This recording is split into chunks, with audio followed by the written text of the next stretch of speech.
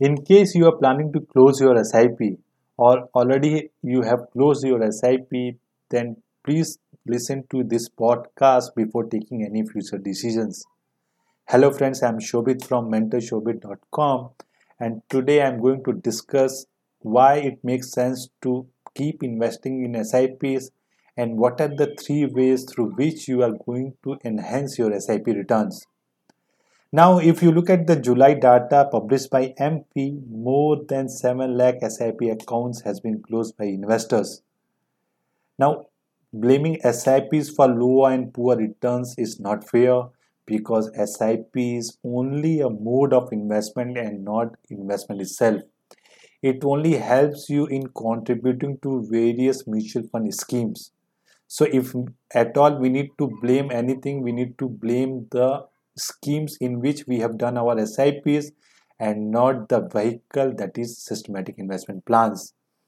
So how we can look into SIP in different way, or how we can enhance our returns by choosing various variations of SIP so that we can meet our future expenses. Friends, please remember there is no denial that we can't go away from mutual funds or equity markets. We can only tweak or modulate our investment strategies so that in future we get better returns. To get enhanced return from mutual funds and taking SIP route, there are three ways in which you can enhance your returns by modulating the quantum of money which you are going to invest according to the market condition. Because in case you are buying more units when markets are down, and when you are buying lesser units when markets are up, then your average cost will automatically come down and it will result in a higher returns from your portfolio. So how you can do if you are investing through SIPs? The first is flex SIPs, which some of the companies have launched. What flex SIP means is it will buy more units or it will invest more quantum of money when the investment value of your investment is gone down or below your investment amount, and if the market is above, then it will invest the same quantum of money as you have initially stated in your application. Just to make it clear, I will give you an example. Suppose you have done 5,000 rupees SIP per month for 5 years, and in the fifth month the installment due is 5,000 rupees, and in case your investment value of previous 4 installment is less than 20,000 because you have contributed 20,000 in last 4 installments, and assuming that the current value of your 20,000 investment is 18,000 rupees, so your next installment will be 7,000 rupees because the market value of your previous investment has gone down by 2,000 rupees. So the fifth installment will be 7,000 rupees. So as the market will correct, they will invest more money, and whenever the market is up, they will invest the same quantum of money as you have initially stated. So this will help you in averaging out better, but we need to understand the total quantum of money which the mutual fund scheme will invest on your behalf will be same. What I mean by that is, suppose you are doing 5,000 rupees SIP and you have committed for 5 years. So your total quantum money committed is 3 lakh rupees, that is 60,000 into 5. Now, in case any month the quantum of money which has been invested is more than 5,000, obviously the SIP will end before 5 years because the total commitment from your side is 3 lakh rupees. So this will also not pinch your pocket on a longer time period. So this is a one way in which you can enhance your SIP returns. Mutual fund houses have done back testing of this kind of investment strategy, and they have found that in a volatile market this has yielded a good result. The other way to the other way to regulate the quantum of money which you can invest is through top up SIP or step up SIP. In this, what happens is, whenever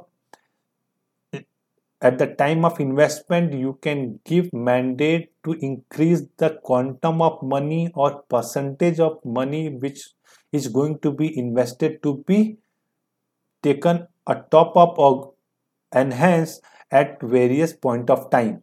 So suppose you give a mandate to increase the quantum of money which has to be invested every year by 10%. So after end of 1 year, the money which will be invested in your SIP will be automatically increased by 10%. You can also give quantum of enhancement. Suppose you have started your SIP with 5,000 per month and you give mandate that after 1 year my SIP amount should be increased by 1,000 every year, then the next year it will be 6,000 and year after that will be 7,000.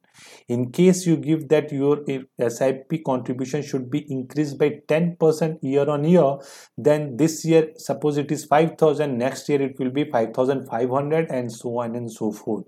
So here the market condition is not taken into account and only as per your advice the quantum of money will be keep on increasing. So at the end, considering all the volatilities in the in between period, if the SIP commitment is for say 15-20 years long time, then the average return has been seen that it is better than the regular SIPs which most of the investors might have done.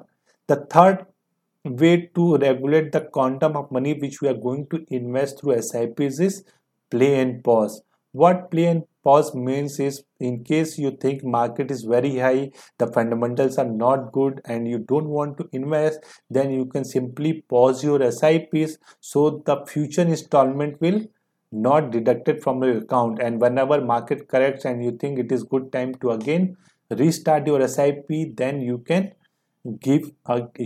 again opt for play option so that from the future month your SIP will start deducting from your account. So in these three ways you can regulate the quantum of money which you are going to invest through SIPs, and the back testing have shown that these three ways can help you in enhancing your SIP returns. Friends, do remember there is no denying fact that equity in a long run will give you a better return than most of the asset classes, and in India it is tax efficient also.